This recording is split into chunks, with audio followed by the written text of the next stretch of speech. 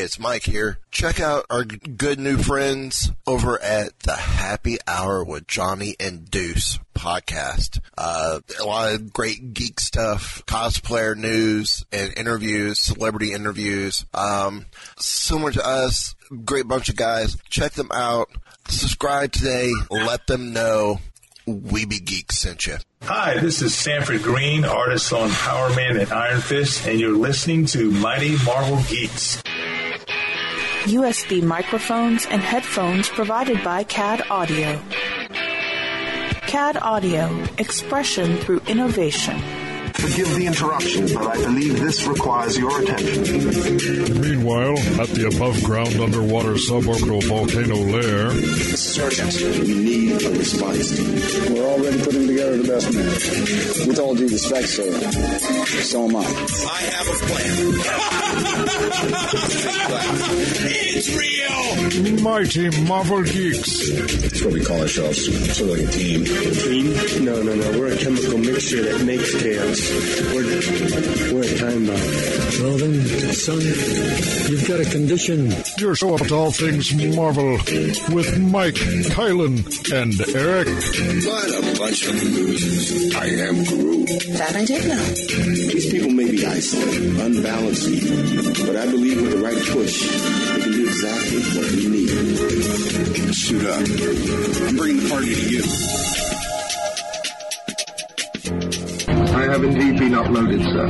We're online and ready. And welcome to another issue. It's issues on this show. Another issue of Mighty Marvel Geeks. It is the intrepid trio, Eric, Kylan, and myself, Mike. And we are joined by an amazing person. He's one mean... Shut your mouth. Wait. I was just going to say he's one mean writer for Power Man and Iron Fist and Nighthawk. So yeah, you're right. And we can only be talking about the other half of the team of Walker and Sanford Green. It's Mr. David Walker. How you doing? I'm doing good. How are you? Good. You, sir, have now made it official of you and Sanford are the first named team that we've had on the show. Oh, wow. That's so. And it's good that you've had us on separately because, we fight like cats and dogs. So, no, we don't. We actually get along really well. We've done one podcast together, and I felt bad for the host of the show because, like, Sanford and I just we'll go off on a tangent and just start talking about the craziest stuff. So, but this sounds like a challenge. This sounds like our normal. What are you talking about? Yes. That's true too. It's normal turned up to 11, and it's funny, and I like to talk smack about Sanford all the time, so I'll do it right now.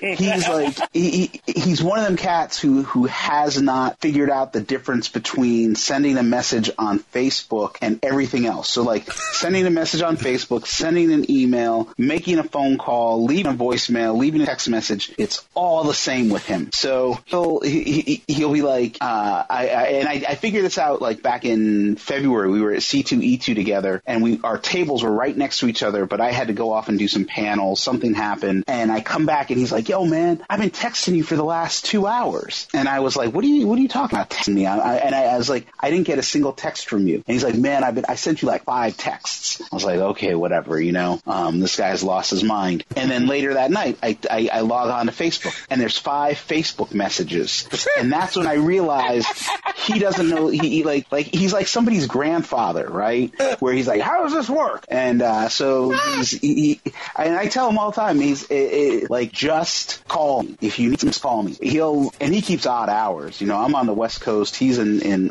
South Carolina. He keeps these weird hours. So sometimes he'll usually it's a Facebook message at 3:00 in the morning his time. "Hey man, I got to talk to you right now." It's like I'm not on Facebook at 3 in the morning. Text me if it's an emergency, which it's not. But I love him. We had a great conversation just the other day. We were talking about some really good stuff. It's honestly it's one of the best creative collaborations I've ever had, if not the best, because we actually do talk really regularly. And when I say talk, I mean actually talk, not Facebook message each other. So, well, I gotta add something to the intro that I forgot. Not only a mean writer for Power Man, Iron Fist, and Nighthawk, but 2015 Glyph Award winner as well. Oh, that's right. Yeah, thanks. That's the past, man. We're not talking about the past. We're talking about the future. We're talking about what 2016 is going to hold. But that's a nice award to. No, it is. It's a great award, and it really is. I've won so few awards in my life that I try to downplay them now because they mean so much. I'm like that guy who never had a date in high school, which I never had a date in high school, and I never won anything my entire life. And so, like, the Glyph Award was like the third thing I've won ever. And in high school, I won an award for being best class leader, and I was class president. So it was like, of course I'm going to win best class leader. What I wanted was class clown or most likely to succeed, but no, I was best class leader. It was a no-brainer. So, the Glyph Award was great, and we were nominated again this year. And this time I think I was nominated for Cyborg, and I think Shaft might have been nominated too. And it was just a great feeling, and it was like the competition is fierce because there's a lot of great indie talent, especially that's nominated for that particular award. And this year, everybody who won just so absolutely deserved it. I think at least 75% of the creators that won, and I was just like so ecstatic for them because I see how hard they work. I see the incredible quality of the work they put out, and it's great. It sounds like a cliche, but it's an honor to be among the nominees. Awesome. Well, I want to know initially, how did you get involved, or how did Marvel come to you about taking up the helm of Power Man and Iron Fist? It's a good question. I'm still trying to figure that one out.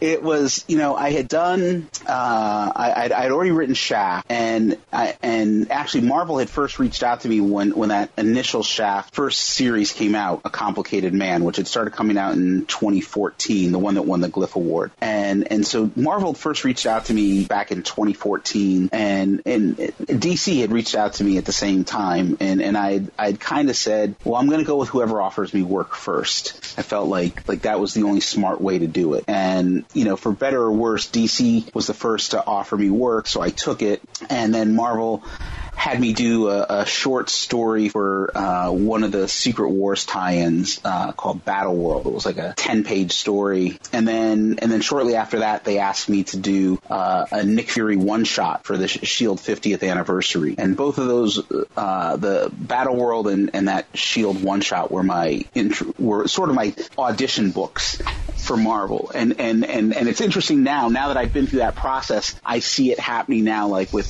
Civil War 2. I see stuff like, some of these other ancillary series with, like Battle Lines or Choosing Sides, I think is it. And I see the names of the writers and the artists, and I'm like, oh, this is the new crop of people that they're trying out, that they're auditioning. I went through this process 18 months ago. God, it was nerve-wracking, and so on the success of the the Nick Fury one-shot, the dialogue had started about a Nick Fury solo book, and I had said, I'd be interested in it, but I really wanted it to be sort of a buddy book that would be like Fury and Coulson, and I think I even pitched it as called The Adventures of Fury and Cheese or something like that. And the editor that I was talking to is a great guy named John Moyson. Right as that conversation was really getting up and running, he left Marvel, took a position someplace else. And while that was going on, they were talking to me about Nighthawk. And so this was all, early to middle of last year. And so spent a lot of time putting Nighthawk together. And sort of thinking about Nick Fury and sort of coming up with some concepts for what I thought would make a Nick Fury solo book interesting. And then one day in, it was July or August of last year, it was about a year ago, I got a call from Marvel, and it was editor Jake Thomas, and And he was like, and I told this story before. I was actually grocery shopping, and so I had, and I need to backtrack a little bit. I'm sorry, I'm feeling like I'm leaving out this one key detail, which everybody I tend to leave out because I don't like to name drop. You can. One of my best friends is Brian Bendis.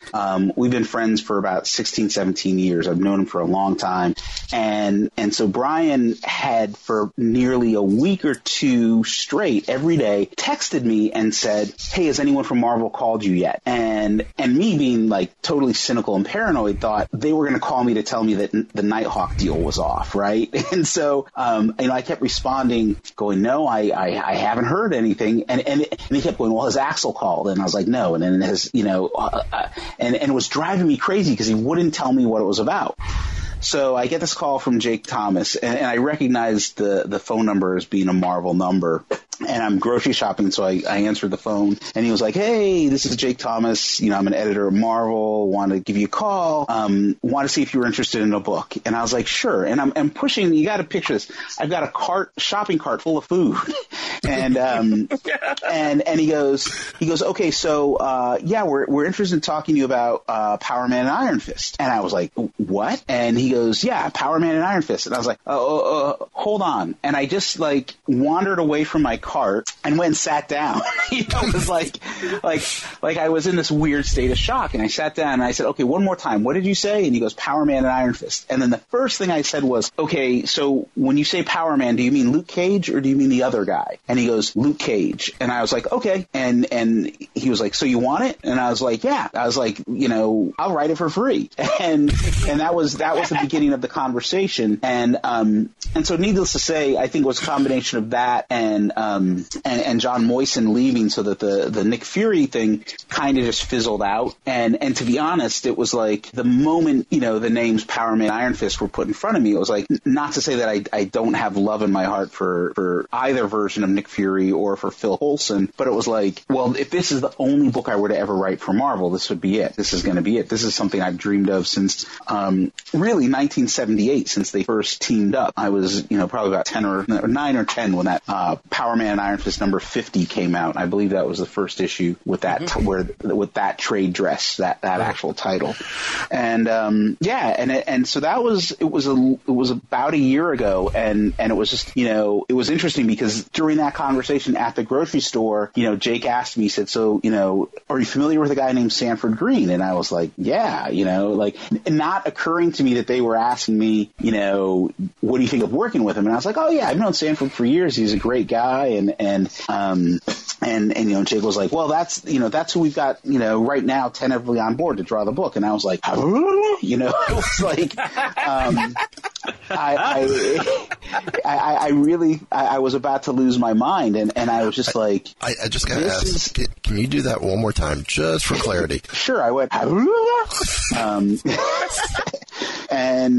and so it was, it sort of took off from there, and it was interesting because, then the dialogue between, myself and Sanford and Jake and Axel was really involved initially in the beginning, sort of making, his position as editor-in-chief kind of has him, putting out many fires at all times, and, but he wanted to make sure that this book launched really well, and as did I, as did Sanford, as did everybody. Nobody ever wants a book to launch terribly. So I think that sounds silly. Well, we really wanted the book to do well. It's like that's a gimme, and so we just put a lot of time and energy into it and really took a lot of time crafting it. And I think that what was really interesting was that I know that Axel had read Shaft, which I'd written for Dynamite, and I'm pretty sure Jake had read it, and it was clear that Axel had read it because he would talk to me about things that I had done in that series and how I told a story in general. And I was, my big concern was like, well, I hope they don't want me to redo Shaft. I hope that they're cool with the fact that, that's that and this is this, that Power Man Iron Fist is going to be its own thing. And they were. But what I really appreciated about it and what I appreciate about it now and part of my relationship with Axel is that he and Jake as well both really get me as a writer, and they get me as a storyteller. They're starting to really understand my strengths and my weaknesses. And you know, one of my biggest weakness is I'm terrible at outlining a story. Like, my outlines look like crap. And that was the big problem they were having, I think, was like my Power Man Iron Fist outlines were like, I was giving it 100%, but I was like that kid who studies for a test and still gets a C+. And they were like, I could tell they were starting to freak out. They were like, yeah, these outlines are okay, but you know, and I finally said, you know, look, let me just write a script. And they were like, we were getting down to the wire because it was, you know, the book, it was they had when they wanted to launch it. Sanford had a time frame he had to draw it, and they were like, okay, and so I wrote the script, I sent it in, and then I get a call from Axel, and he was like, oh, I get it now, you just really suck at outlining. And so I kind of laughed, and I was like, oh, okay, yeah, see, good, you get it. And so Power Man and Iron Fist #1, which came out in February, that first issue that the readers read was what I turned in. There was no changes. There was obviously my spelling is terrible and punctuation is bad, so there was fixes for that. But it is what I turned in, and you know, I really am proud of that because it was so clear to the vision of what I wanted to do. Every issue that's come out has been really clear to the vision of what Sanford and I want to do, and now with the guest artist Flaviano also, boom.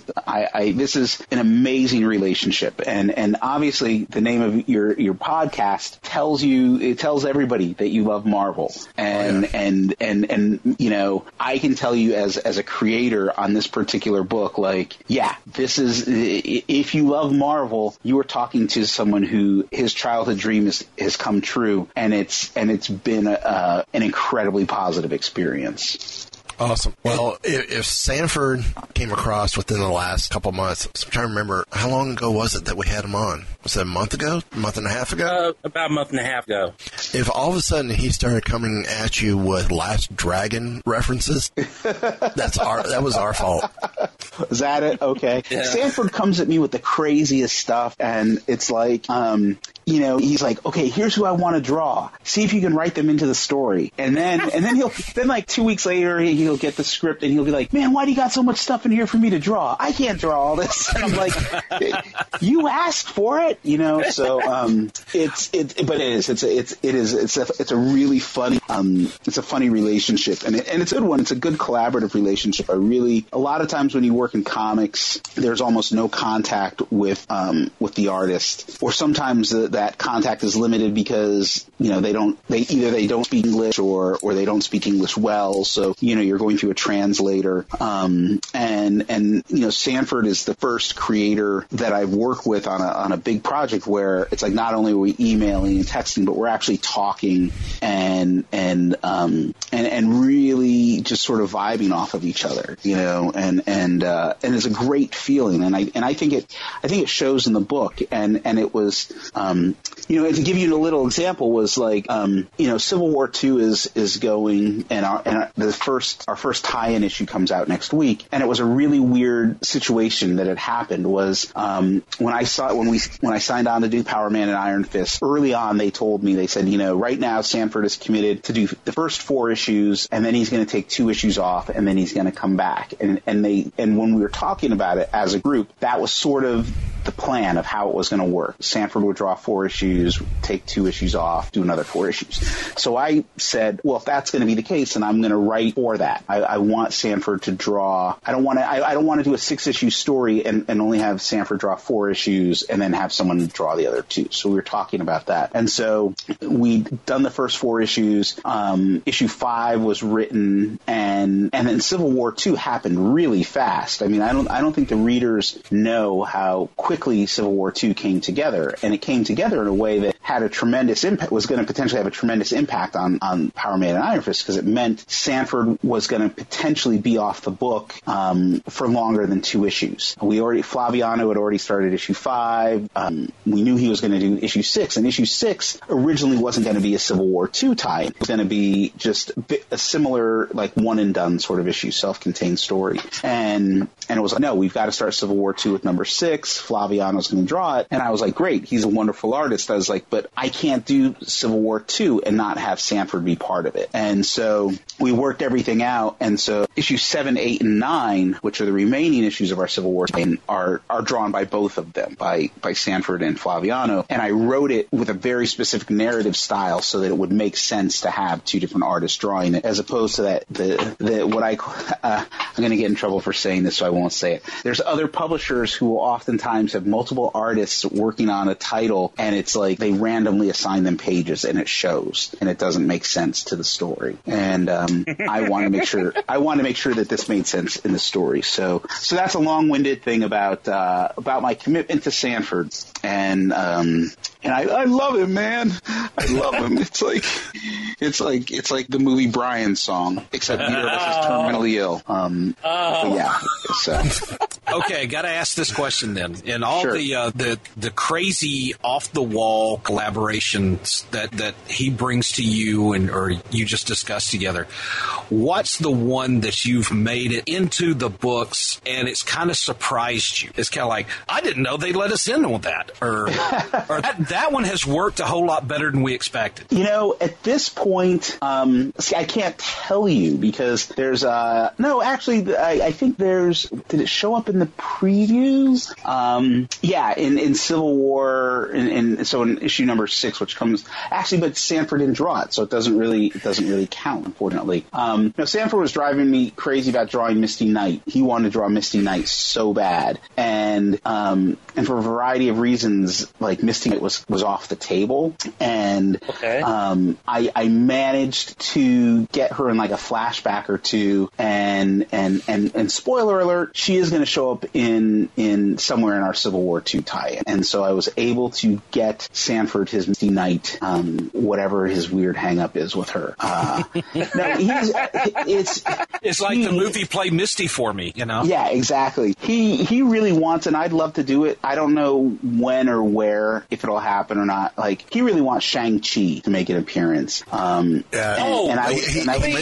mentioned that when he was on the show. And I'd like to see Shang-Chi make an appearance too. I think there's a story, our post-Civil War II story, which I'm working on right now. I'm actually behind schedule on it, but that's going to be that's just going to blow people's minds. It's as plain and simple as that. And we've got some characters that show up in that. Like, people are going to know who's showing up in it really soon because I believe Marvel's going to drop some promo art for it during San Diego. And I can't say, but it's like if the return of Black Mariah really got people going, and if the way we had Tombstone in that first arc really excited people, then that's the tip of the iceberg of where we're going. And I will say that a couple other minor spoiler alerts, like Signor Magico turns up in our Civil War II tie-in and is going to play a big part in one of the upcoming story arcs. Awesome.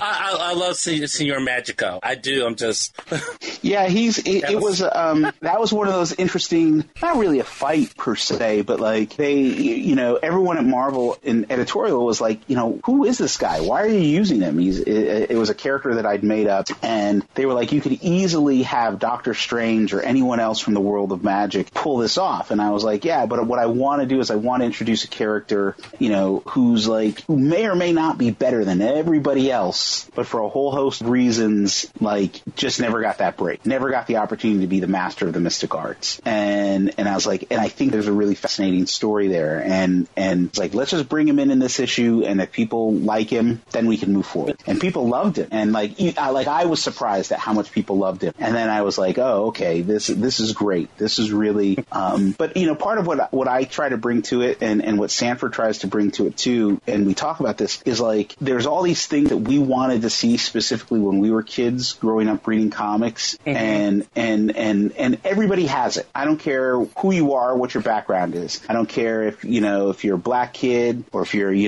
Latino kid, or you're a girl, or you're a boy, or whatever. It doesn't matter. There's always something that you really wanted to see. And the thing was for myself and my cousins, we grew up where these poor black kids paying 35 cents each for comics and reading them, and they're getting all beat to hell, and talking about the things we'd love to see. And then when I started talking to Sanford, I realized that he had a lot of those same experiences growing up, and there was a lot of the same things that he wanted to see, and that's sort of what started to inform the stories even more so, and what got him really excited. And it was that notion that it was like, it's possible to write and create stories that will really appeal to all the Marvel fans, but will also have an extra layer to it that will really resonate with fans who are like, I've been waiting my whole life for this. And like, one of my best friends is from Puerto Rico, and when he saw Señor Magico, he was like, I know this guy, and I was like, yeah,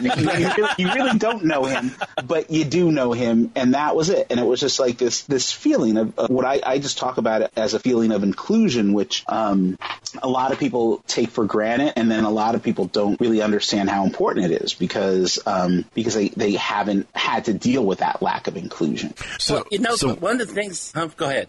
I was going to say, so since Marvel allowed you to create this character, how did it feel to go, I now got to create something and contribute something original to the Marvel universe? It was awesome for a whole host of reasons. One is because it's the thing that you dream of doing as a kid, but it was also that there's some characters when I was working over at another publisher, we won't name them by name.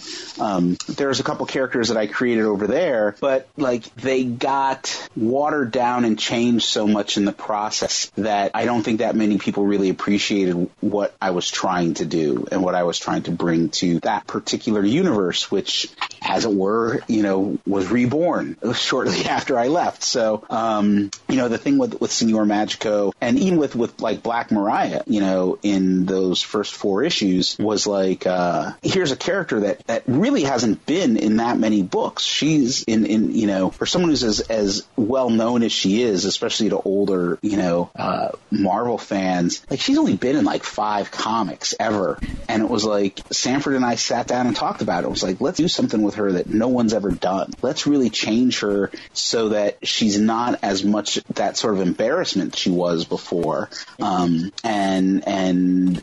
go for it. And I'll give you another thing, and I'm probably giving away 2 spoilers here, but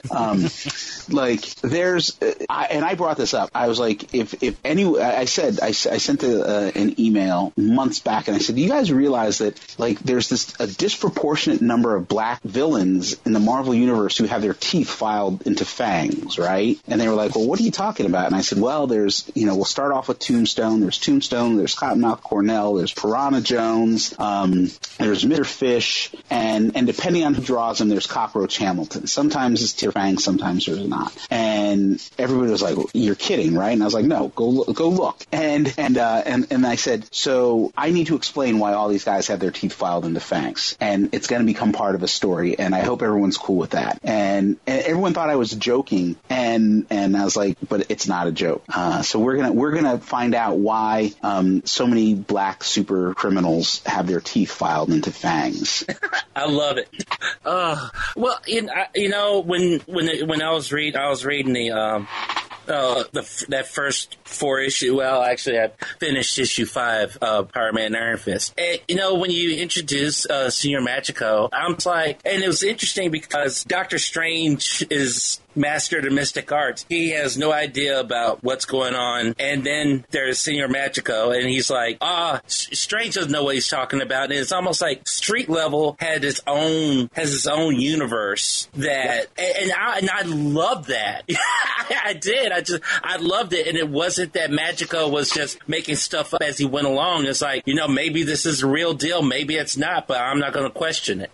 Yeah. And that's exactly what Sanford and I wanted to go for, and it's something that we're going to play on more as we progress further into this story, because there's worlds within worlds, and right. and I think that to me it's really fascinating. And so with Señor Magico and the concept of street magic was, you're not necessarily going to know everything, it's like it's like being in high school, right? If you go to high school in a in a fairly big city that has more than one high school, you've got that guy who's like the toughest, meanest, baddest guy in your high school. Everybody's like, scared of him. All the girls love him, whatever, right? Right. But at high school on the other side of town, nobody knows who this person is. And it's sort of the same in America. It's like there's stuff that's going on in the suburbs of America in predominantly white communities that they have understandings of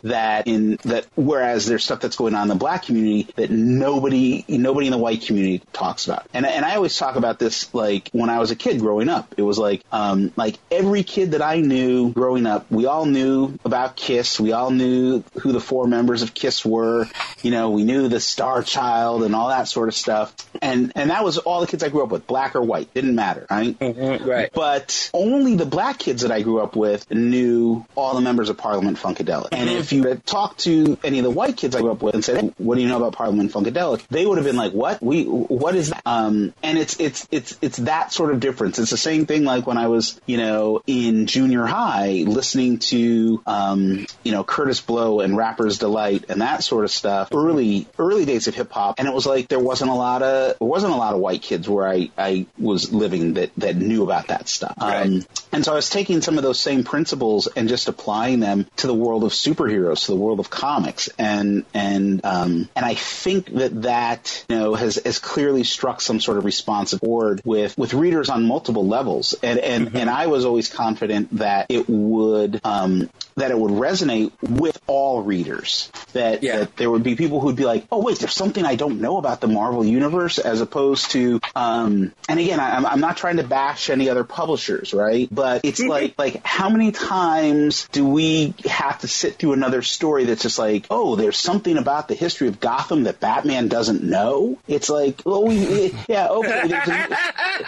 like that. Those sort of stories to me are completely uninteresting. Right. And whereas I just feel like there's so many opportunities out there, and there's so many characters that really are kind of like Signor Magico. That's like, there's some really interesting characters out there that are untapped, and that's what I just wanted, more than anything. That's just what I wanted to play with, and they've been really nice in letting me do that. And some creative stuff in the months, I might say. You just made Highland's night there. Okay, I want to ask this because I've been a fan of Power Man and Iron Fist for as long as you have. Okay. And so it's like we know who they are, we know what their personalities are, and we follow them through the 80s and 90s. And here we are now, and so now you have them, and Luke is the settled married guy, and Danny is he's kind of the restless single guy. But you brought out a side of Danny that we haven't really seen, and it's kind of changed the dynamic, but I'm loving it. So how did that come about? Well,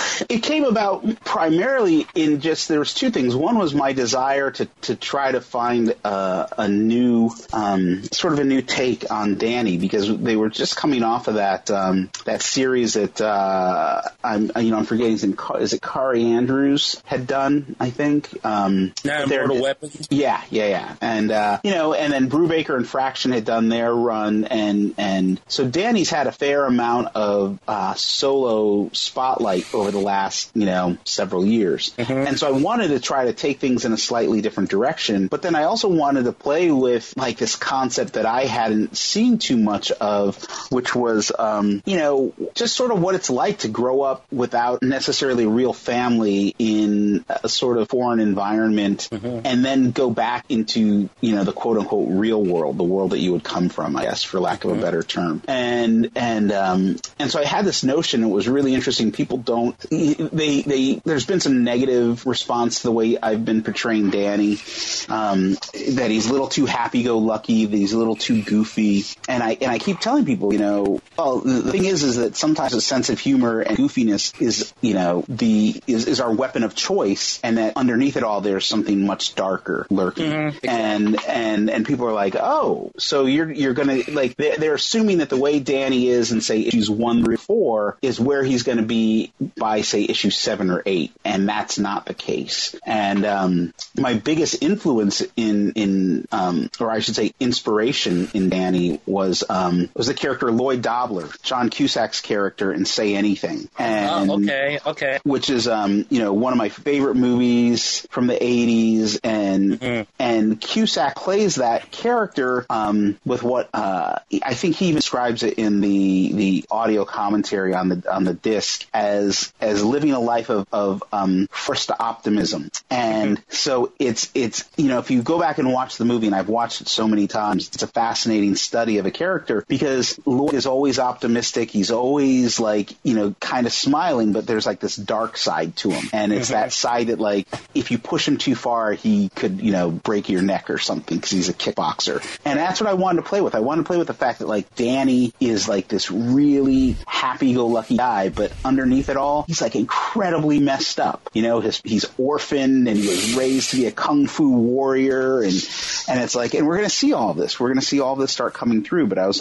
let's just play with this notion that this guy is he wants to be happy, and he's not. He's really not a happy person. So he's forcing himself to be happy, and I think that's really a fascinating character study. I told Sanford this as well, as and it's just my fixation with the series. I got this whole almost weird Murtaugh Riggs kind of thing going on because it's almost like how Riggs was always kind of hanging out with Murtaugh's family, and that was where he's getting that sense of family from. Yeah. And so that's almost like what I'm getting from Danny, but it's almost like I'm almost sitting there just waiting for the other part to come out because I'm I know Danny isn't always this happy, and he's needing the team up a little too much. Yeah. But not in an unhealthy way, but yeah. Yeah, no, we're definitely going to show more of that. And this is the interesting thing, too, because, I think the Lethal Weapon comparison is fair, and I see it. And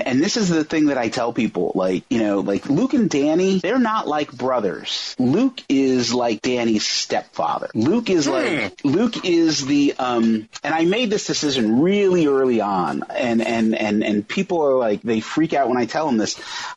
Luke is everybody's, I have this in my mind that Luke is everybody's favorite person in the Marvel Universe. Every superhero, if they could only have one person that would fight by their side, they would all pick Luke Cage. Mm-hmm. We're going to understand this as the story progresses. And that while Luke kind of thinks of Danny as a brother, Danny really secretly sees Luke as more of a father figure. And I say stepfather more than father because I think a lot of people have grown up in those scenarios where their stepfather was more of a father to them, but it wasn't their biological father. And right. There's a slightly different dynamic. The stepfather comes into your life a little bit later. And the thing is I didn't do this, actually. This is all Bendis is doing. If you go back and read his stuff in Alias and you read, Luke's stuff in the New Avengers, he did this. This is all his fault. And it's interesting because, again, since I've known him for so long, part of it is that you can see this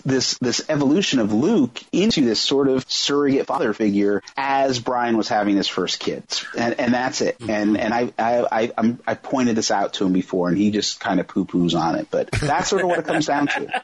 And and I just really wanted to play with that and give that character some room to grow, and I want to give Danny some room to grow too, so that he can get to a point where he's not needing so much of that father approval, that or big brother approval, whatever it might be, and so we're just taking him there. I mean, he's orphaned at 9, and then he spends 10 years training to be a kung fu warrior in a mystical land. He's gonna have some problems, he's gonna have some adjustment issues.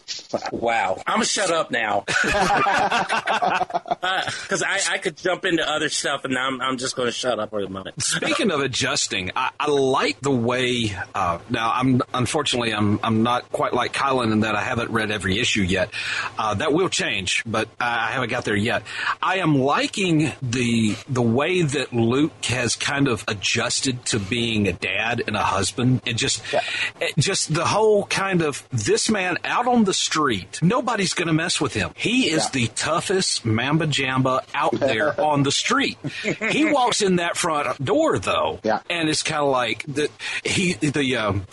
Danielle has him wrapped around one finger, and Jessica has him around the other. Yeah. And it's just kind of like it's almost like he's totally out of his element. Yeah, yeah. And that part, he's outnumbered. He knows it.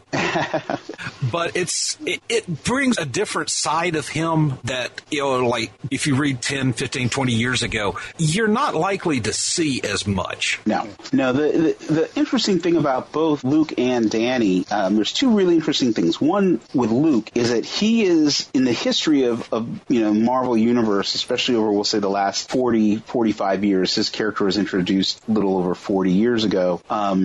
There's very few characters that have changed and evolved as much as Luke Cage has. It's plain and simple as that. And a huge part of that change really occurred under the stewardship of Bendis. And that's just how it is. And it just happened to be that Bendis was a guy who actually really loved that character as a kid growing up and always wanted to write him. I think that Luke is probably in Brian's top 3 favorite Marvel characters, Spider-Man being his first. And so there's that aspect of it. But the other interesting thing is that in terms of superhero relationships and teams, you look at, like, say, the Fantastic Four. Like, when they first appeared in the Marvel Universe, they appeared intact as a team. And when you look at the Avengers, all of the characters that were the Avengers continued to have their solo books. So Captain America always had a solo book.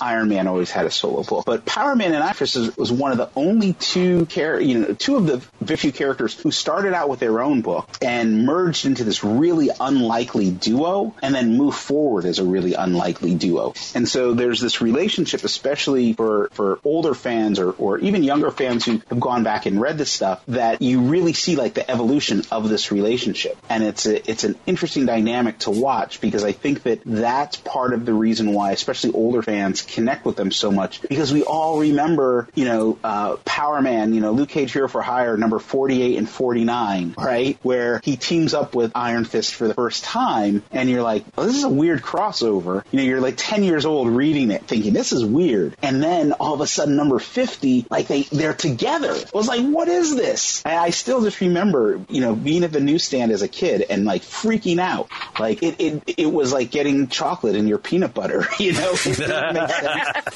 but it did. So that's part of the magic, I think, of those two characters.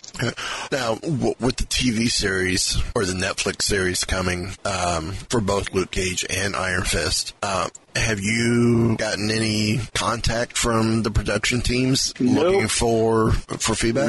Not a thing, and which is perfectly fine with me. I am more than happy to not have to worry about any of that stuff. And the reality is that Sanford and I had already started writing stuff by the time Jessica Jones debuted.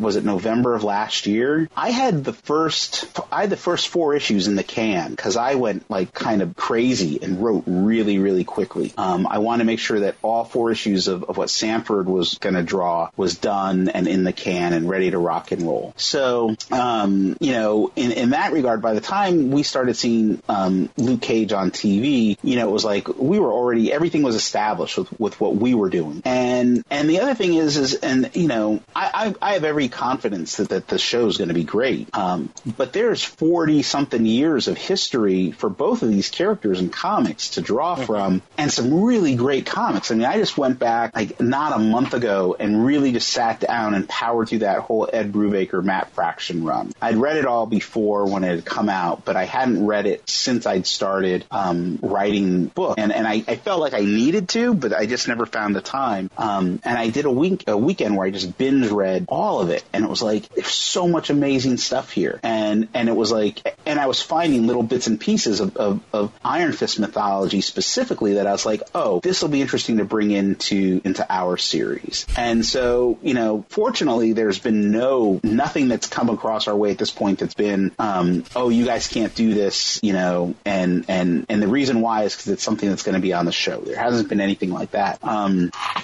Casually in passing, I know that the showrunner, the producer, Cheo Coker, and so we've been like just quick little messages back and forth, and I hopefully I'll be seeing him in a couple weeks at San Diego Comic-Con, but nothing specifically about the show. It's just like him and I have a lot of the same interest in terms of pop culture. I'm looking forward to just watching the show as a fan, and maybe getting to meet Mike Coulter because he's pretty dreamy. So it's like it's like damn, like yeah, it's a weird feeling when as a straight guy you look at another guy and you just go damn, and I have it every time I see Dwayne Johnson, but now Mike Coulter is in the running for being my my number one man crush. So you think they did a good job casting him? Yeah, I thought he was great in Jessica Jones. I loved it, and I think I've seen enough from Jessica Jones and the 2 seasons of Daredevil to feel really comfortable. Like, yeah, I have faith in them. Like I can't remember his name. The guy they cast as Iron Fist, and people were freaking out, and I was like, they haven't miscast anybody on the shows yet, as far as I'm concerned. Exactly. Other people might not be happy with it, but I was like, even with Kristen Ritter as Jessica Jones, I was like, oh, I liked her on Breaking Bad. Is she going to be able to pull this off? And then I watched, the first episode, and I was like, oh, yep, they got it. Paul Rudd as Ant-Man. Like, who would have thought? Yeah. But it it's worked. perfect. Let me ask this question, since we're talking about casting. For a while there was a fan push, and even the actor himself was pushing Terry Crews as Luke Cage. I would have been happy with that, I think. But you know what? Hey, Mike Coulter is just like on fire, Yeah. And he's cuter. He's more dreamy than Terry Crews. So. Well, the thing is, there's a certain attitude that comes with Luke Cage. Yep. And he was oozing it all over the Jessica Jones series. I'm like, yeah, if Luke Cage jumped off my comic page and was right in my TV, this is it. Yeah, I agree. I have to admit, because it was... Well, and he had the best line in Jessica Jones, and he didn't even speak it. and that's that text message, got a new bed. Yep. Yeah, he was really, and I think the other thing too is that we talk about Luke Cage, there's sort of, we were just talking about it a few minutes ago, the evolution of the character. And I think Terry Crews is more in line with how people think of him in his 70s persona, 70s and 80s persona. And I love that character. But I really do love Luke as he is now. And not just, obviously on the show, he's not going to be a dad or any of that sort of stuff. But I really do like, that he's a little bit more serious, and a little bit more, there's just something, there's a grit to him, and I'm just excited. Like September cannot get here soon enough for me, Yeah, I'm holed up for the weekend. I'll record the show. Don't get me wrong, but other than that, don't talk to me. I'm binging. Yeah. No, I'm like, there's this part of me that's like, hey, maybe they'll send us episodes in advance, but they're not going to do that. I have to be, honest with myself as to where I am on the food chain. But it'll still just, I'm just happy that the show's there. And there was a moment, again, like I said, by the time Jessica Jones had debuted, we were already, I think Sanford was probably drawing issue 2 by that point. So we were already well into it. But as a fan, I can't tell you the feeling that I had the moment I first saw Luke Cage, and then the moment he, like the barroom fight and stuff like that. It was like, I never thought I was going to see that, in the top 10 things I never thought I was going to see on television. This was one of them, and it's interesting that what some of the things that I never thought I was going to see are brought to us, in terms of, television adaptations of material material from comics, because there's stuff on The Walking Dead that I'm like, I never thought I was going to see that on TV. You know, but yeah, there was just the inner 10-year-old in me just like went completely. It had that same feeling when I found out Sanford was going to be working on the book, which was like this, you know, it's like it's the same way I felt when I saw the first Avengers movie, which was like this feeling, you know, and I had it. I haven't had it with every single superhero movie. I certainly had it with you know, the first X-Men, because that was like, you know, people forget that at that point this stuff was still really new, and it was like, you know, we all went into it. Most of us went into it like, oh, let's see how bad they messed this up, you know, and you know, people have sort of retroactively gone back and poo-pooed on Sam Raimi's first 2 Spider-Man movies, but I think they still work, and I think Spider-Man 2, you know, for me, the in the last 15, 20 years, you know, in terms of comic book movies, it was the first X-Men movie, the first 2 Spider-Man movies, and probably Iron Man and the Avengers, of moments of like, I can't believe this. You know, like I love the first Captain, I love all 3 Captain America movies, but there was actually Captain America 3, there was quite a few, I can't believe I'm seeing this. Like, who would have thought this would have happened? But yeah, like the Avengers, like who would have thought? You know, I mean, like when the best we got was that Hulk TV movie with Thor. You know? God. Like, you know, so I just, it's pretty incredible. But I'm also the same person. I'm one of those people who's like, I let the movies and the TV shows be themselves, and I let the comics be themselves. They're completely different mediums to me, and I take them for what they are. I don't see them as being interconnected. I'm also not, you know, and some people get really bent out of shape by this. I'm not like, I'm not a huge continuity freak. I mean, there's moments where I think it really is important and needs to be adhered to, but it's all about great storytelling to me. And it's like, you know, if the storytelling's great, I can, there's certain aspects of continuity I can overlook. You know, A, this is fiction, and B, these are comic books. I mean, you know, this is the medium in which a character dies and then comes back to life 12 issues later. You know, how many times has Jean Grey died and come back? And it was such a valuable lesson, because when they killed her back in the Dark Phoenix saga, was it 1980 or 81? You know, I was really young and I was just shocked, absolutely shocked. And then they brought her back, and I was like really disappointed, because I was like, well, the character's dead. She should stay dead. And then they did it again with Elektra, right?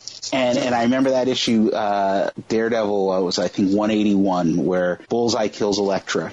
I was devastated. I was reading it at like a 7-Eleven. And the only reason I picked it up was because it was like a double-sized issue. I was like, oh, it must be special because it's double-sized. And I read it standing there at the store, the 7-Eleven, and then was like, bought it and read it again and again. Couldn't believe it. I was so shocked by what I saw. And then they brought Elektra back, and I was like, come on, you know. So that's one of the things that's always driven me crazy about comics. It's like, you know, if they're dead, let them stay dead. You know, like there's and so I have all sorts of weird things. It's like, I would prefer a character stay dead. I am not that married to continuity. If the continuity gets in the way of a really great story, it's like, you know, what's the point of us creating something? That makes sense. Yeah. Yeah, you guys, I can sense you guys are going, he doesn't like continuity. No. Screw him. We're not going to read any more of his books. Well, it's funny because in the, RK, you did a collaborative story that was Daredevil, Power Man, Iron Fist, Deadpool. Oh, yeah. The Deadpool number 13, yeah. Yeah, and it's funny because it actually marks that as what I believe issue 4.5. Yeah. And I was like, oh, okay. So, I'm a little bit of a continuity guy. And so, although, like, if something happens, like, to me, like, if it's Deadpool, that's his own universe. I don't need to know where that fits in. But they gave us a 4.5. So I'm like, okay, well, I have an idea where the story fits, but okay. Well, for me, in the comic books, it doesn't bother me as much. In movies and film, movies and TV. If it's something that it doesn't distract from the story itself, I'm okay with. But when you have like the most infamous one, the woman during the oral fixation scene, I guess we could say, where tie's done, tie's undone, shirt's unbuttoned, there is no tie. Yeah. I mean, stuff like that. And it's like, okay, did people not pay attention to things when this is being shot? I mean, the story's good, but this is distracting enough that it's taking away from the story. Yeah, that's the script supervisor, continuity person. Those are definitely that's a whole other different ball game of I don't want to call it OCD. It's because it's not really OCD, but it's like I had the same thing when I was watching Batman versus Superman, and I was like, wait a second, when did he take the time to change suits? Because like he was just beating the hell out of Superman in that super armor, and now he's in a completely different outfit as he's flying the plane. And and I started thinking, did he actually stop to change his clothes? Did he have a change of clothes in the bat plane? Is he? But that and should that have been the thing that bothered me the most? But those are the things that it was underoos. Yeah, the thing is it takes us out. It takes us out of the moment. And in film, if something takes you out of the moment in film, that's a bad sign. It's a bad sign on a lot of levels. One is, sometimes it's just there's no getting around it. It's like, oh yeah, suddenly the actor's wearing a different pair of shoes because it was done in a reshoot and no one paid attention. But it's pretty frustrating to me. I mean, and there's all sorts of famous continuity errors in film history. The hope is that you're so caught up in whatever you're watching that you don't necessarily notice that, Sean Connery's now wearing a different hairpiece in this scene, so.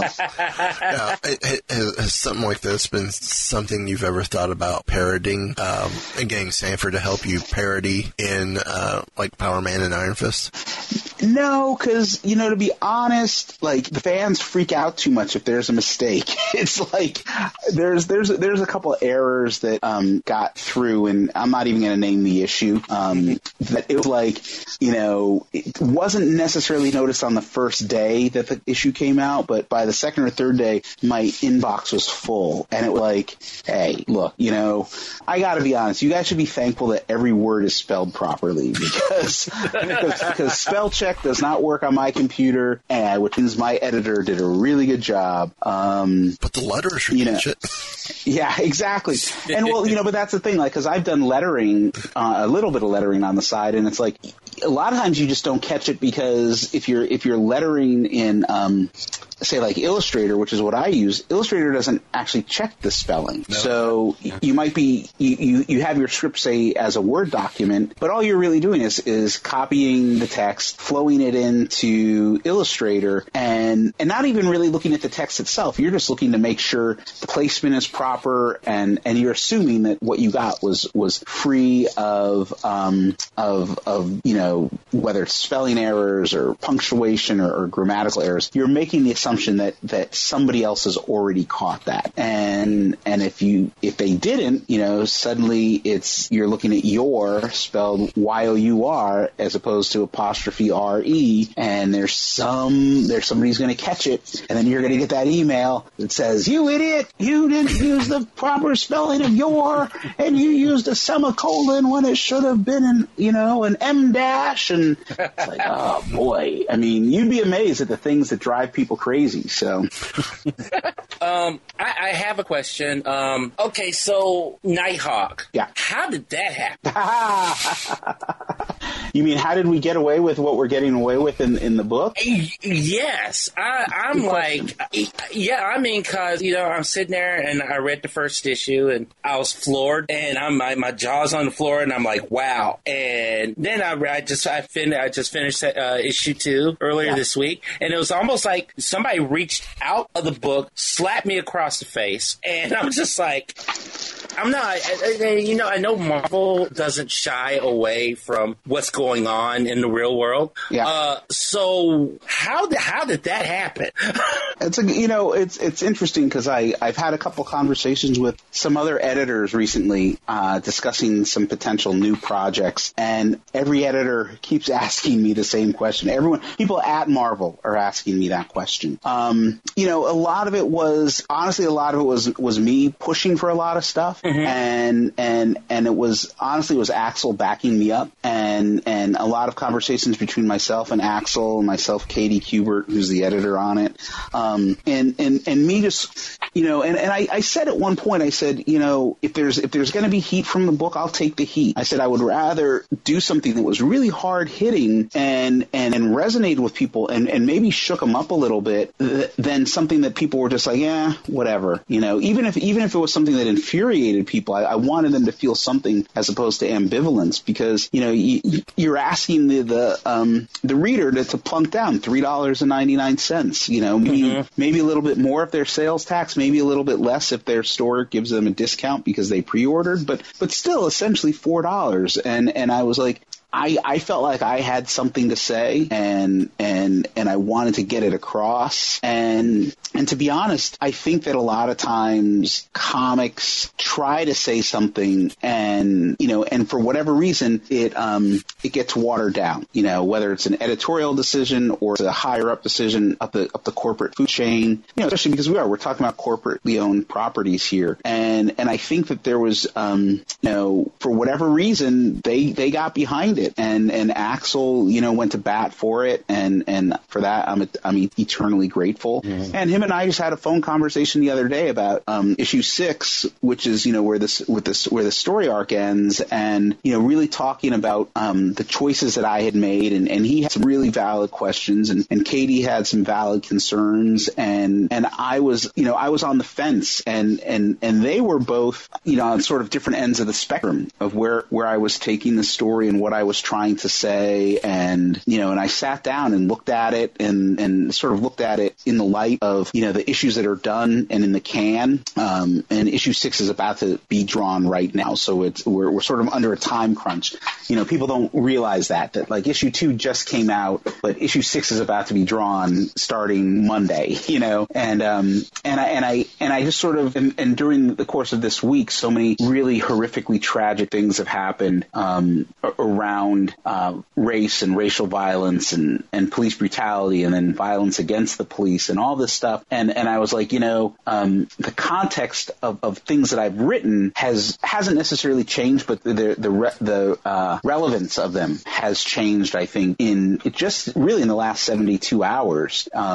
And so I was just sort of looking at that, and I'm rethinking how to end this story arc, how to where I need to take that character, where he needs to go. So it's a very interesting experience. Well, I read issue 2 on two nights ago. Yeah. Okay. So I read issue 2 nights ago, and then, well, we know what's been happening. Yeah. And it was, the thing is, I know that this book was written months in advance. I know that, but it was difficult. It's difficult. Yeah. Let me tell you, there's Power Man Iron Fist number 6 comes out next week, and last night on Twitter, people started hitting me up because the previews were out.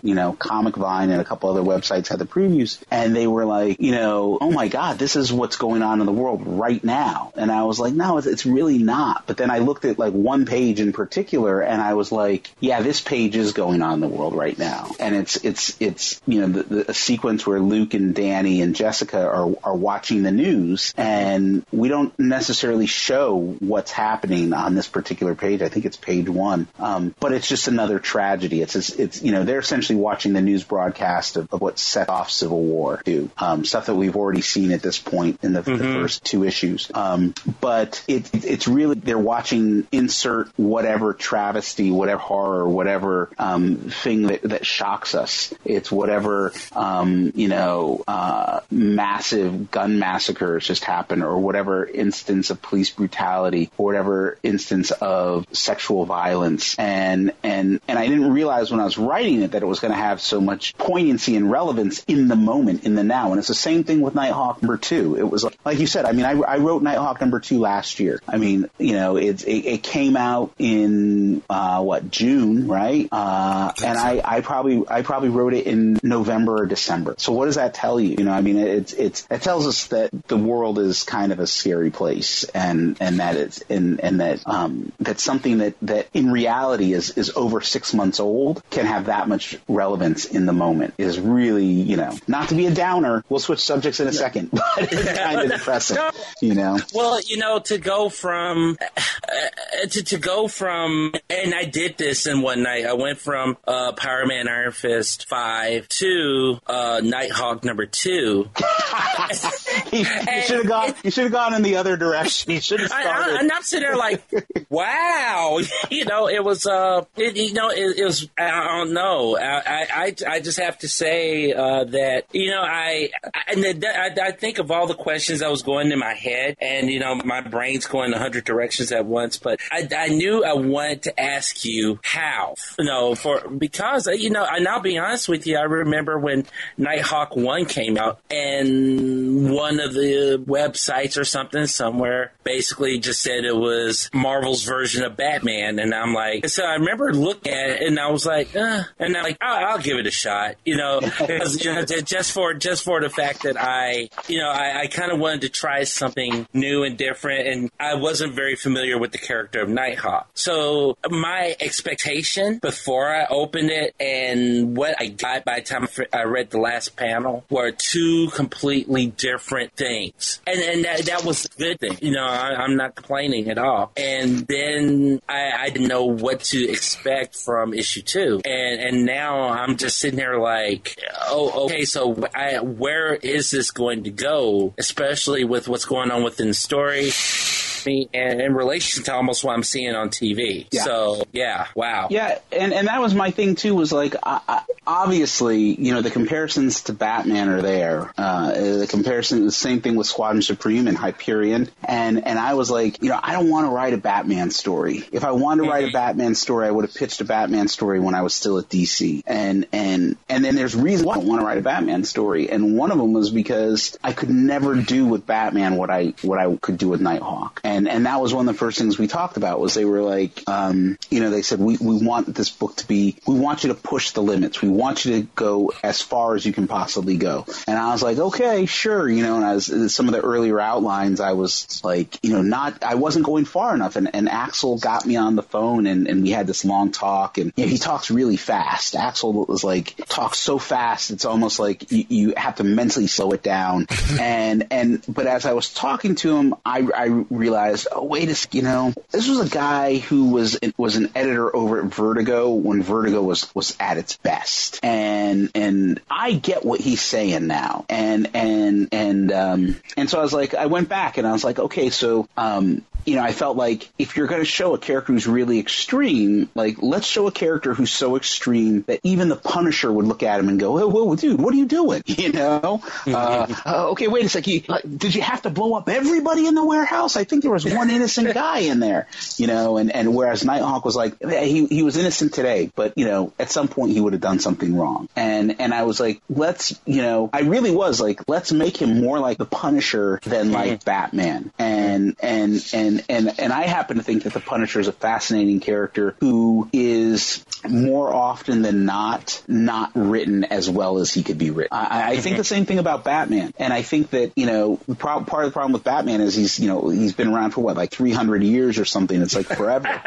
And, they're telling the same stories over and over again. And it's like, at some point, you want to go someplace. You want to do something different. And I think that the opportunity to go someplace different with Nighthawk was there because he's not as well established, especially this particular iteration of the character. But also, it was like I wanted to explore, like, you know, okay, Frank Castle became the Punisher for a reason. Bruce Wayne became Batman for a reason. And their reasons, they both had the exact same reason. Their families were murdered by criminals, right? And it's like, and that obsession drives them, but it's like, you know, it's if we don't lean into what's driving them the right way, they sort of just become these weird automatons to me. And it's like, and I didn't want that with Nighthawk. I wanted him to be a little bit more tortured, and, you know, and honestly, I also looked at Daredevil, at some of the best Daredevil stories, because those were also about a guy who was there's torment, you know, stories like, is it Born Again, right? That's the Miller Mazzucchelli story, right? I think. Mm-hmm. I think yeah. So.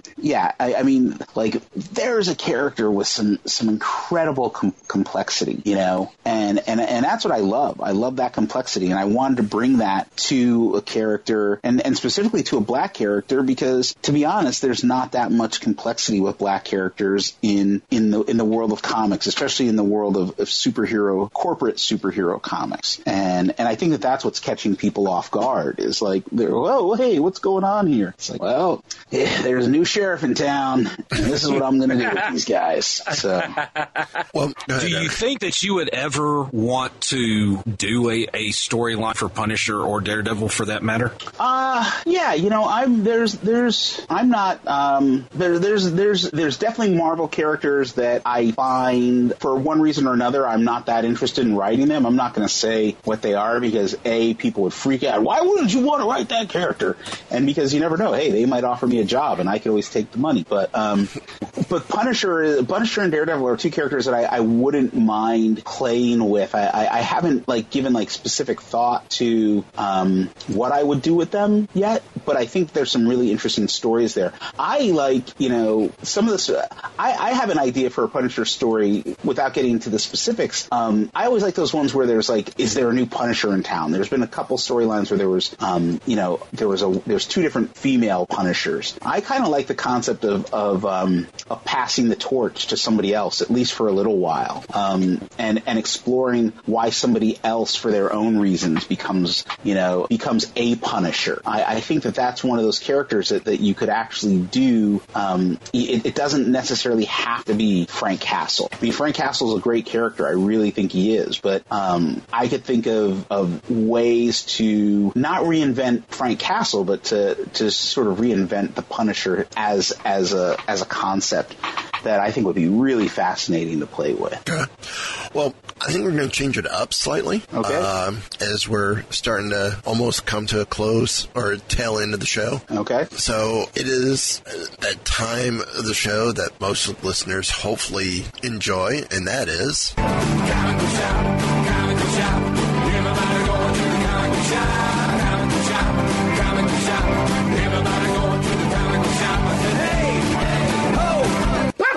That's the picks of the week. So before we get into our picks of the week, what titles from Marvel are on your, what's your top 3 you must read from Marvel or your month is not complete?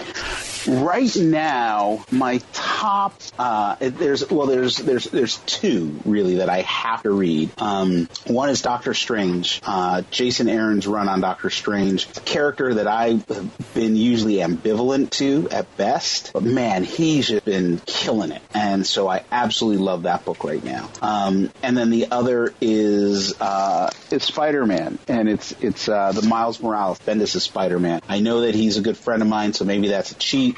But I have been reading Ultimate Spider-Man and then Miles Morales Spider-Man regularly, with more regularity than any other Marvel book in the last 15 years. I absolutely love it. So those are the 2. Everything else sort of, I am reading Civil War right now for obvious reasons, because it's I need to be caught up with what's going on. But I'm actually really, really enjoying it. And there's some other stuff that I never thought I would, like, honestly, I was one of those people who was like, you know, well, why would I read Squirrel Girl, you know? And then I read it, and I was like, oh, this is fun because it's not like anything else that's out there right now. You know, this is something different. And it was the Norse squirrel god that hooked you in, wasn't it? Yeah. You know, it's just like it's a book that reminds me that comics can be fun, and I feel like right now I'm behind. You know, I get a fair number of PDFs, and so I can read just about anything. It's just a question of, do I have the time to read it? But like the other day, Kingpin #1 came out, and I was like, oh, I'm buying that. Like, I want to actually hold that in my hands in the most nerdlinger way you can. And even though I'd gotten the PDF from Marvel, it was like, yeah, I have to hold the Kingpin. So cool. Well, I think I'm going to start us off this week. My first pick of the week, and of course this will be for New Comic Book Day, July 13th. My first pick is Gwenpool #4. The write-up for it is MODOK is on Gwen's... my eyes are going blurry on me. MODOK is on to Gwen's totally powerless, skillless nature. Can she escape his wrath with no powers or skills to speak of? I wouldn't think so, but she is unbelievable. Again, this is just one of those titles. I remember reading the 3 different backstories of Gwenpool, and I just fell in love with the character. You know, here's a character who, from our realm, gets sucked into a comic book and now lives in a comic book realm. And she's trying to survive the best she can. So I've been digging the books and the tie-ins that they have with it. Go ahead, Kyle. Well, my #1 is a #2, Civil War 2, Choosing Sides #2. The writers are Declan Shalvey, Jeremy Whitley, and Brandon Thomas, and the art is by Declan Shalvey, Marco Rudy, and Marguerite Sauvage. A major loss sends shockwaves through the superhero community, forcing everyone to re-examine their alliances. Did they choose the right side? Featuring Nick Fury, War Machine, Tom Foster, a.k.a. Goliath. Okay. Eric, your first pick of the week. My first pick of the week is also a #2. It's Civil War 2, Gods of War #2, written by Dan Abnett and art by Emilio Lizo. A new Civil War is ripping through the Marvel Universe, but Hercules has got problems of his own. There's a threat that only he knows about, and all the heroes he knows are too busy to lend a hand. Time to get out his address book and call him some much older friends. Ancient heroes of myth who will come to his aid, introducing the mighty mythological Gods of War. I like Hercules as a character, and I also love the idea of all these different gods from different pantheons just showing up, and of course, most of them can't stand each other. So what could possibly go wrong? And I promise you, I chose this book. What pretty much cemented it was one of the preview pages where Theseus and Beowulf are standing next to each other, and Theseus just looks at him and says, "God, you smell like a swamp. Are you living with Grendel these days?" And I'm like, okay, that's it. I'm sold. So I'm going to turn to David real quick and ask, how would you grade our first picks? You know, this is really interesting because I'm going to admit a couple things here. I have not read Gwenpool yet. It's I have a pile of stuff to be read, and then again a bunch of PDFs to be read, and it's in that to be read pile. I've heard so many good things about it. I just haven't had a chance to. Choosing Sides is, I got the first issue and I loved it. I love those sort of books. I love those sort of anthology short stories. Sometimes where something's continued on for a few issues. Other times where stories just in and out really quick. Brandon Thomas is a good friend of mine, so I'm really looking forward to Choosing Sides #2, and I have the PDF of it, but I'm actually waiting to actually buy it because I'm kind of nerdy that way. And then the Gods of War or whatever that title is, up until just now wasn't even on my radar, to be honest with you. It was like Hercules has always been someone that I've been sort of like, I liked him back in the 70s when he was in the Champions. That was about it, So But like just the description that you read was enough for me to go, yeah, I think I'll check this one out too. You know, eventually I get around. I have insomnia, so eventually I get around to reading everything that I have. But you know, you get like today, I think I got something like 15 PDFs of stuff that's coming out, either came out last week or is getting ready to come out, and it's like, you know, it sounds like the coolest thing in the world until you're like, oh god, I have more of these PDFs to read, and but it does come in handy when you can't sleep at night. So and that's when I tend to get caught up on stuff. But I'm about a week and a half behind because there's a top secret project I'm working on that I can't talk about, and so I've been putting all of my energy into that. So. Well, see, right there we get the instant gratification that we have converted someone to actually pick up a title that they might not have picked up. Yes! Which is cool. I mean, that's the thing. I'm constantly asking people for, you know, what do you like? What's interesting out there? Because, you know, otherwise, and that's the thing, comics are expensive, you know, so it's there comes down to the stuff that like, oh, well, and now that I'm getting some of these things for free, it's like there's no reason to not read them other than just, you know, I'm lazy or I haven't had the time yet. Well, I mean, we're the same way. I mean, we each have, you know, specific directions we go with our pull list, but with our picks of the week, you know, these are the books that are coming out on that upcoming new comic book day that we find appealing. That if we were really jonesing to pick up a book that's not in our pull list, what are we going to pick up? Yeah. So, well, I guess on to round two, and my second pick is New Avengers 13. It's written by Al Ewing, art by Paco Medina and Juan Velasco. As Civil War II heats up, the Maker reveals his master plan for the Marvel Universe. And with AIM in hiding from the forces of S.H.I.E.L.D., it's time for the new Revengers to strike. Plus, what's wrong with Dum Dum Dugan? And what's Songbird going to do about it? Dum Dum was one of the key things, because you guys know how I love the Howling Commandos. And, and I'm still struggling with the newer Howling Commandos, because to me it almost feels more Monster Squad than... Oh, you're just saying that because it's true. Well, it is true. But give me something with a member of the Howling Commandos, and I'll take it any day of the week. So that's my second pick. Kylan. Okay, my second pick is the Civil War II tie-in. It's Pyro Man and Iron Fist, number 6. Surprise. Okay, the story is by David. Oh, he'd have picked it even if you wasn't here. Yeah, I would have. Yeah, I let them know. I said, Pyro Man and Iron Fist is mine no matter what. So we know not to pick that one. Yes. Because he's going to beat us to death with a wet noodle if we do. And I will whine. The last time we were threatened to, actually we have a recording. We had to EQ it a little bit. But this is from the last time we thought about picking Power Man and Iron Fist. Oh my goodness, what you do? I've been authorized by Director Fury to use any means necessary to keep you on premises. If you attempt to leave or play any games, I will tase you and watch Super Nanny while you drool into the carpet. Okay. Now, don't deny you wouldn't have done that. I think Kylan froze up. We broke Kylan so bad he froze up. Oh, goodness, no. Okay. So now, and art is by Flavio Armentaro. Did I do that right? I think it's Flaviano. But I'm not sure. It is Flaviano. Thank you. Okay.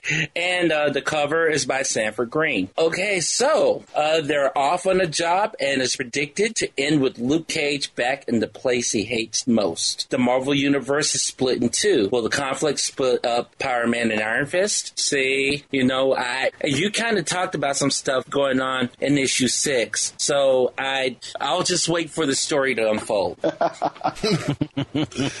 So, Eric, your second pick.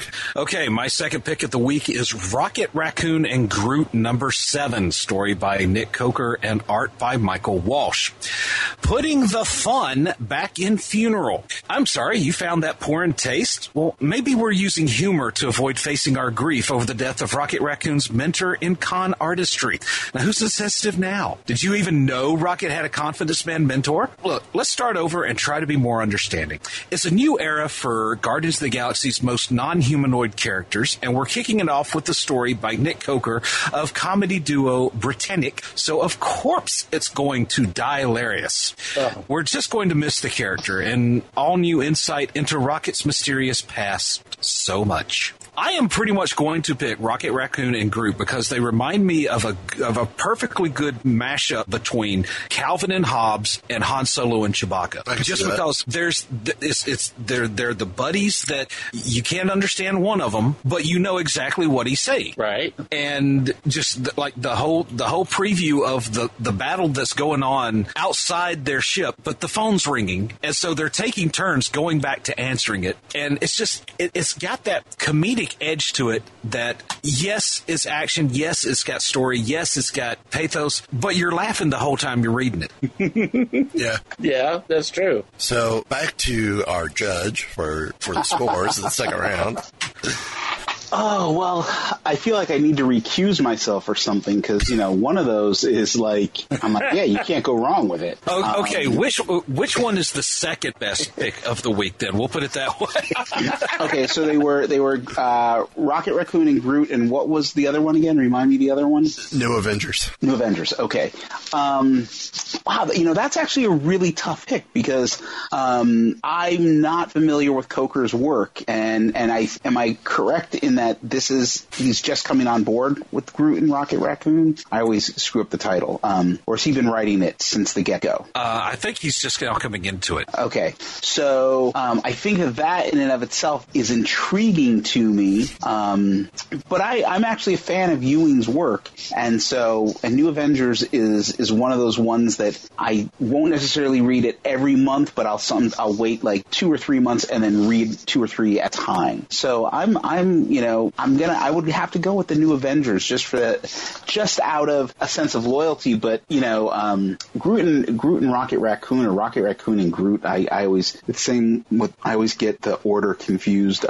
It's a fun book, and there's nothing better than I think at this point in my life, if something makes me laugh out loud, it's done a really good job because usually I'm just sobbing in the corner. So it's a close second, but I'm still going to go with New Avengers because at some point I'm going to want to know what's going on in that book. That's just how I am. So we do, especially I do, have a history of picking absurd books. I am one who will pick Unbeatable Squirrel Girl. I was the one who picked all 5 issues of the all new Dupe story arc. That many. Howard the Duck is on my list. What are some of the other absurd ones I've picked? And these are all good choices too. I mean, Howard the Duck, Chip is doing a great job on that book. Yeah. I've been trying to convince Marvel to let me do a mini series. I want to do Howard the Duck and Blade. I want to do a team of two. And they were kind enough. That was my short story in Secret Wars Battle World, was Howard the Duck and Blade. And I keep telling them, like, just give me a good old fashioned 4-issue miniseries. Everyone says, oh, miniseries don't sell that well. And I'm like, I don't want to do an ongoing thing. I don't want to step on Chip's toes and come in and do a Howard the Duck, book. I want to be straight up Blade and Howard the Duck. And key 70s Blade, where he's got the overcoat and the goggles on, because that's the way it has to be. You got to do the 70s Howard then too. Yeah. Oh, yeah, most definitely. So we'll see if one of these days they might let me do it, and then again they might not, and that's fine. I'm having enough fun. I think you got 3 buyers right here. Yeah, because I'm wanting to see how that. I can see it in my mind starting already, and it's kind of like, this is too awesome not to pass up. I mean, yeah, we'll see. I'll be seeing some of the editors fairly soon, if not at San Diego Comic-Con, then in the fall in New York. At which point I just may do a lot of begging and say, please let me do this. So we'll see. You can tell them you've got the backing of Mighty Marvel Geeks on this. Okay, exactly. And that's going to help with anything. I was going to say, you won't believe it'll sell them. They'll be like, oh well, in that case, you won't believe the amount of political clout that's going to give you. Yeah. Well, Bendis said that he would love to do the show. That should count for something. We just got to get him on the show. He did say that. We just got to get him on the show. Oh, yeah. Nailing that guy down to anything is like, he's... Don't get me started. Would it help if I told him I was from Cleveland? Would that count for? I think that would probably be points against you. To be honest with you, I'm not sure, but I won't mention that then. So never. You mind. could give it you could like go for the sympathy card maybe that way. So. Actually, what we do is we tell them, David Walker did the show. Yeah. There you go. Yeah. See. Yeah. There you go. That may actually work. So. Well, we're going to move on to the final round of picks. My last pick is written by Mark Guggenheim, written by German Peralta, and it's Agents of S.H.I.E.L.D. number 7. It's a Civil War II tie-in as well. The Agents of S.H.I.E.L.D. are thrust into the middle of a war between heroes, and nothing will ever be the same for S.H.I.E.L.D. Or for our beloved team. This arc will have lasting ramifications for Coulson and his intrepid agents. And just to be clear, that's not us 3 agents, because we're the intrepid trio. They said intrepid agents, so it's the other team. So, yeah. I've been digging the Agents of S.H.I.E.L.D. book. I mean, it's fun. It's not the TV series. It's on its own. Just happens to use characters from the series, and I've been digging it. Mm-hmm. So, Kylan, your number 2 pick, or your final pick. My final pick is Daredevil number 9. Story is by Charles Soule. Art is by Goran Suzuka, and the covers by Giuseppe Camuncoli, Danielle Orlandini, and Raza. It just says Raza, I swear. Okay, now, and this is what the intern wrote, with a progressive exclamation points. Hong Kong, Hustlers, Spider-Man, and that's it. See, and I just want to come out with, you said Hong Kong, I want to go Phooey. I know. Hustlers, I want to say magazine. Spider-Man, I want to say bad 70s TV show. I was waiting for you to play the theme. Oh, you really want me to go there? Well, we all need some Waka Chicka in the you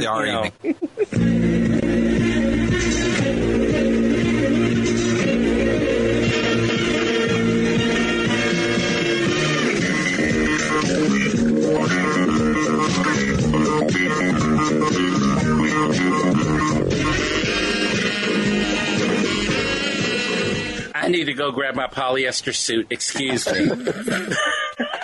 Dude, I couldn't even fit into my old polyester suit. I'm telling you. I'm trying to grow an afro right now. Oh, my gosh. Now I'm sure David's worried about what else do we have on the soundboard. And you should be worried. Flashbacks to that show. It's like, Luke Cage just put his tiara back on, so. Well, kidding. I could go even better. We all know the original Spider-Man cartoon theme, but there's this version.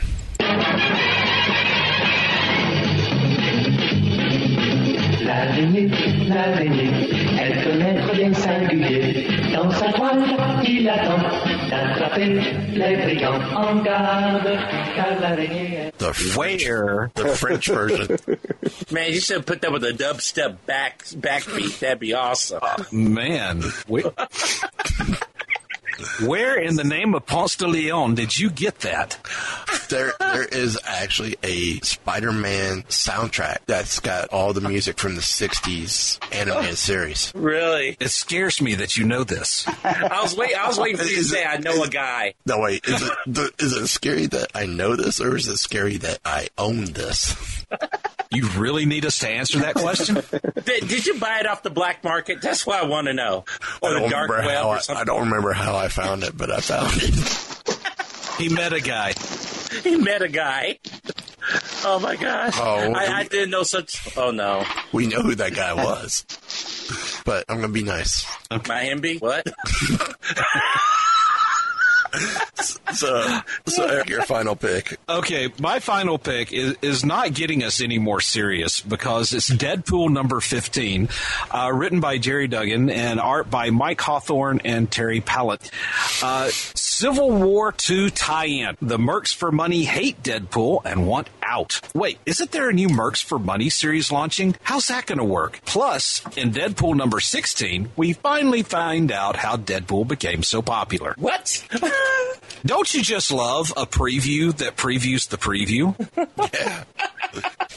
Oh, okay then. That's go figure. But yeah, that's I like Deadpool, and I'm kind of halfway ashamed to admit that my son, my pre-teenage son, is the one that turned me on to Deadpool in the comics, and just because he reminds me of Lobo from over at DC, Mm-hmm. and I think I've said this before here on the show, but he's kind of like, they don't take themselves seriously. Mm-hmm.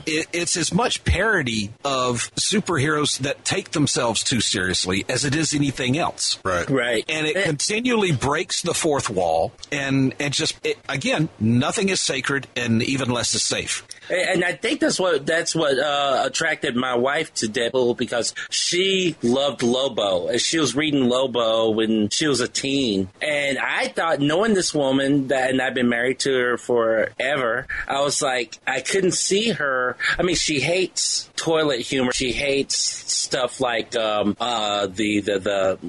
Hangover, Three Stooges. She hates The Hangover, but she loves Deadpool. And I'm just like, okay. And she said it reminds her of Lobo, and I'm like, okay, I get it. So, David, your thoughts on our final picks of the week? This is a very eclectic mix. So let's see, there's Daredevil, Agents of S.H.I.E.L.D., and Deadpool, correct? Correct. Right. I'm impressed that you remembered all that through our tangent attack. It was the only thing that has been said to me all day that I actually remembered. So it was a concentrated effort. Wow, that's such an eclectic mix. I'm gonna go with Agents of S.H.I.E.L.D. and the only reason I'll give you is that there's it's on my very immediate. I just got the issue you're talking about. It was sent to me in advance. Immediately, I need to read it, as in before the weekend's up, because I think that it actually may tie into some stuff that I am doing with my Civil War II tie-in. So I'm curious to see what certain characters might be in that issue, because because like working for Marvel is like working for like the CIA. They don't actually tell you anything, and then it's just like you either find out when you really messed up, or you just find out by surprise. And so it's always fun. But loosely following what's been going on in Agents of S.H.I.E.L.D., there's a couple characters in there that have been playing into it that I think I just had a little bit of fun with. So we'll see. But that would be my top one. But all three are interesting. I like what Charles has been doing with Daredevil, and Jerry is just a fun writer. Just did a collaboration with him, and that was great. He's a great guy. So and actually Charles was part of that collaboration too. So worked with both of them recently, and it was really fun. And that also begins to influence a lot of times where it's like, oh yeah, I'm just reading this book because I know the person writing it. This is going to be fun, or I know the person drawing it. It's like, yeah, who cares who the character is? It's like, okay, yeah. So cool. Well, Kylan, give us our Marvel Unlimited pick for the week.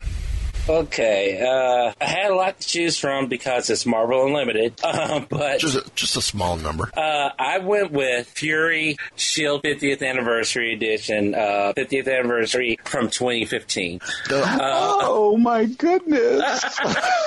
all those one shots were great. I mean, the Fury book, were the Agent Carter book, the Mockingbird. I mean, yeah. I can't wait to see that volume brought together under one book. Oh yeah, that's because I don't think I got all of them, but I would love to see them all. That would be a collection definitely worth picking up. Mm-hmm. I think if it's not out, it's coming out. I'm not sure, but I know that it seems to me that I heard that they were collecting all of those 50th anniversary ones. So run out and buy it at some point, or check with your local retailers. Yes. That was an interesting one to write. That was really fun. That was, honestly, this has almost been perfect to sit down and read during like Father's Day weekend because it was a great little father-son story, and the twist or the reason for the visit at the end, I'm like, wow. So it was good. It's really good. I enjoyed it. Thanks. Yeah, I had a lot of fun writing that one, and that was another one where it was like, they're letting me get away with this? Okay. Are you sure? And at one point I was like, let me explain the end to you. And they were like, oh, no, we get the end. And I was like, okay. So, yeah, it was fun. It was really fun. Cool. Yeah. Well, we thank you, David, for coming on and joining us for this giant-sized issue of Mighty Marvel Geeks, as this will not be appearing on Sorcerer Radio this week. But it's been a pleasure having you on. I mean, we really had fun, really getting into, Nighthawk, Power Man, Iron Fist, having you judge our picks of the week, and sharing what, the two books that you've got to read each month. Well, thanks for having me. I appreciate it. It was a fun way to spend my evening, and I will, when my editors ask where certain things are, I'll blame it on you guys. I'll say, hey, I had to do this podcast. So, but they'll just come back with, oh, you did Mighty Marvel Geeks? Well, that's okay then. Oh yeah, see, that's perfect. Yeah. We'll cut you some slack, man. All right. Well, good to know. I appreciate it. But yeah, thank you. It was fun being on. I had a blast. No problem. So, until next week, Jarvis, if you would, please. All wrapped up here, sir. Will there be anything else? Nope, just time to go dark. So, if you had to pick from all the titles that were given tonight, what would be your top pick overall? Aside from Power Man.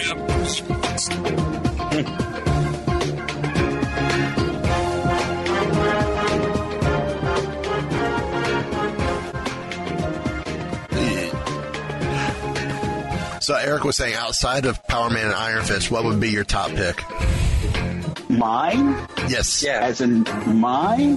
Oh, it'd be Nighthawk number 3, but you guys didn't even mention that one, so, Oh, that's because it doesn't come out till the week after. I'm sorry. Something tells me that'll be picked next week. Call it a hunch. Honestly, it's the Civil War choosing sides. My friend Brandon Thomas has his first Marvel story in it. Brandon's a great guy, amazing writer. I am beyond excited for that. So that's my top one, to be honest with you.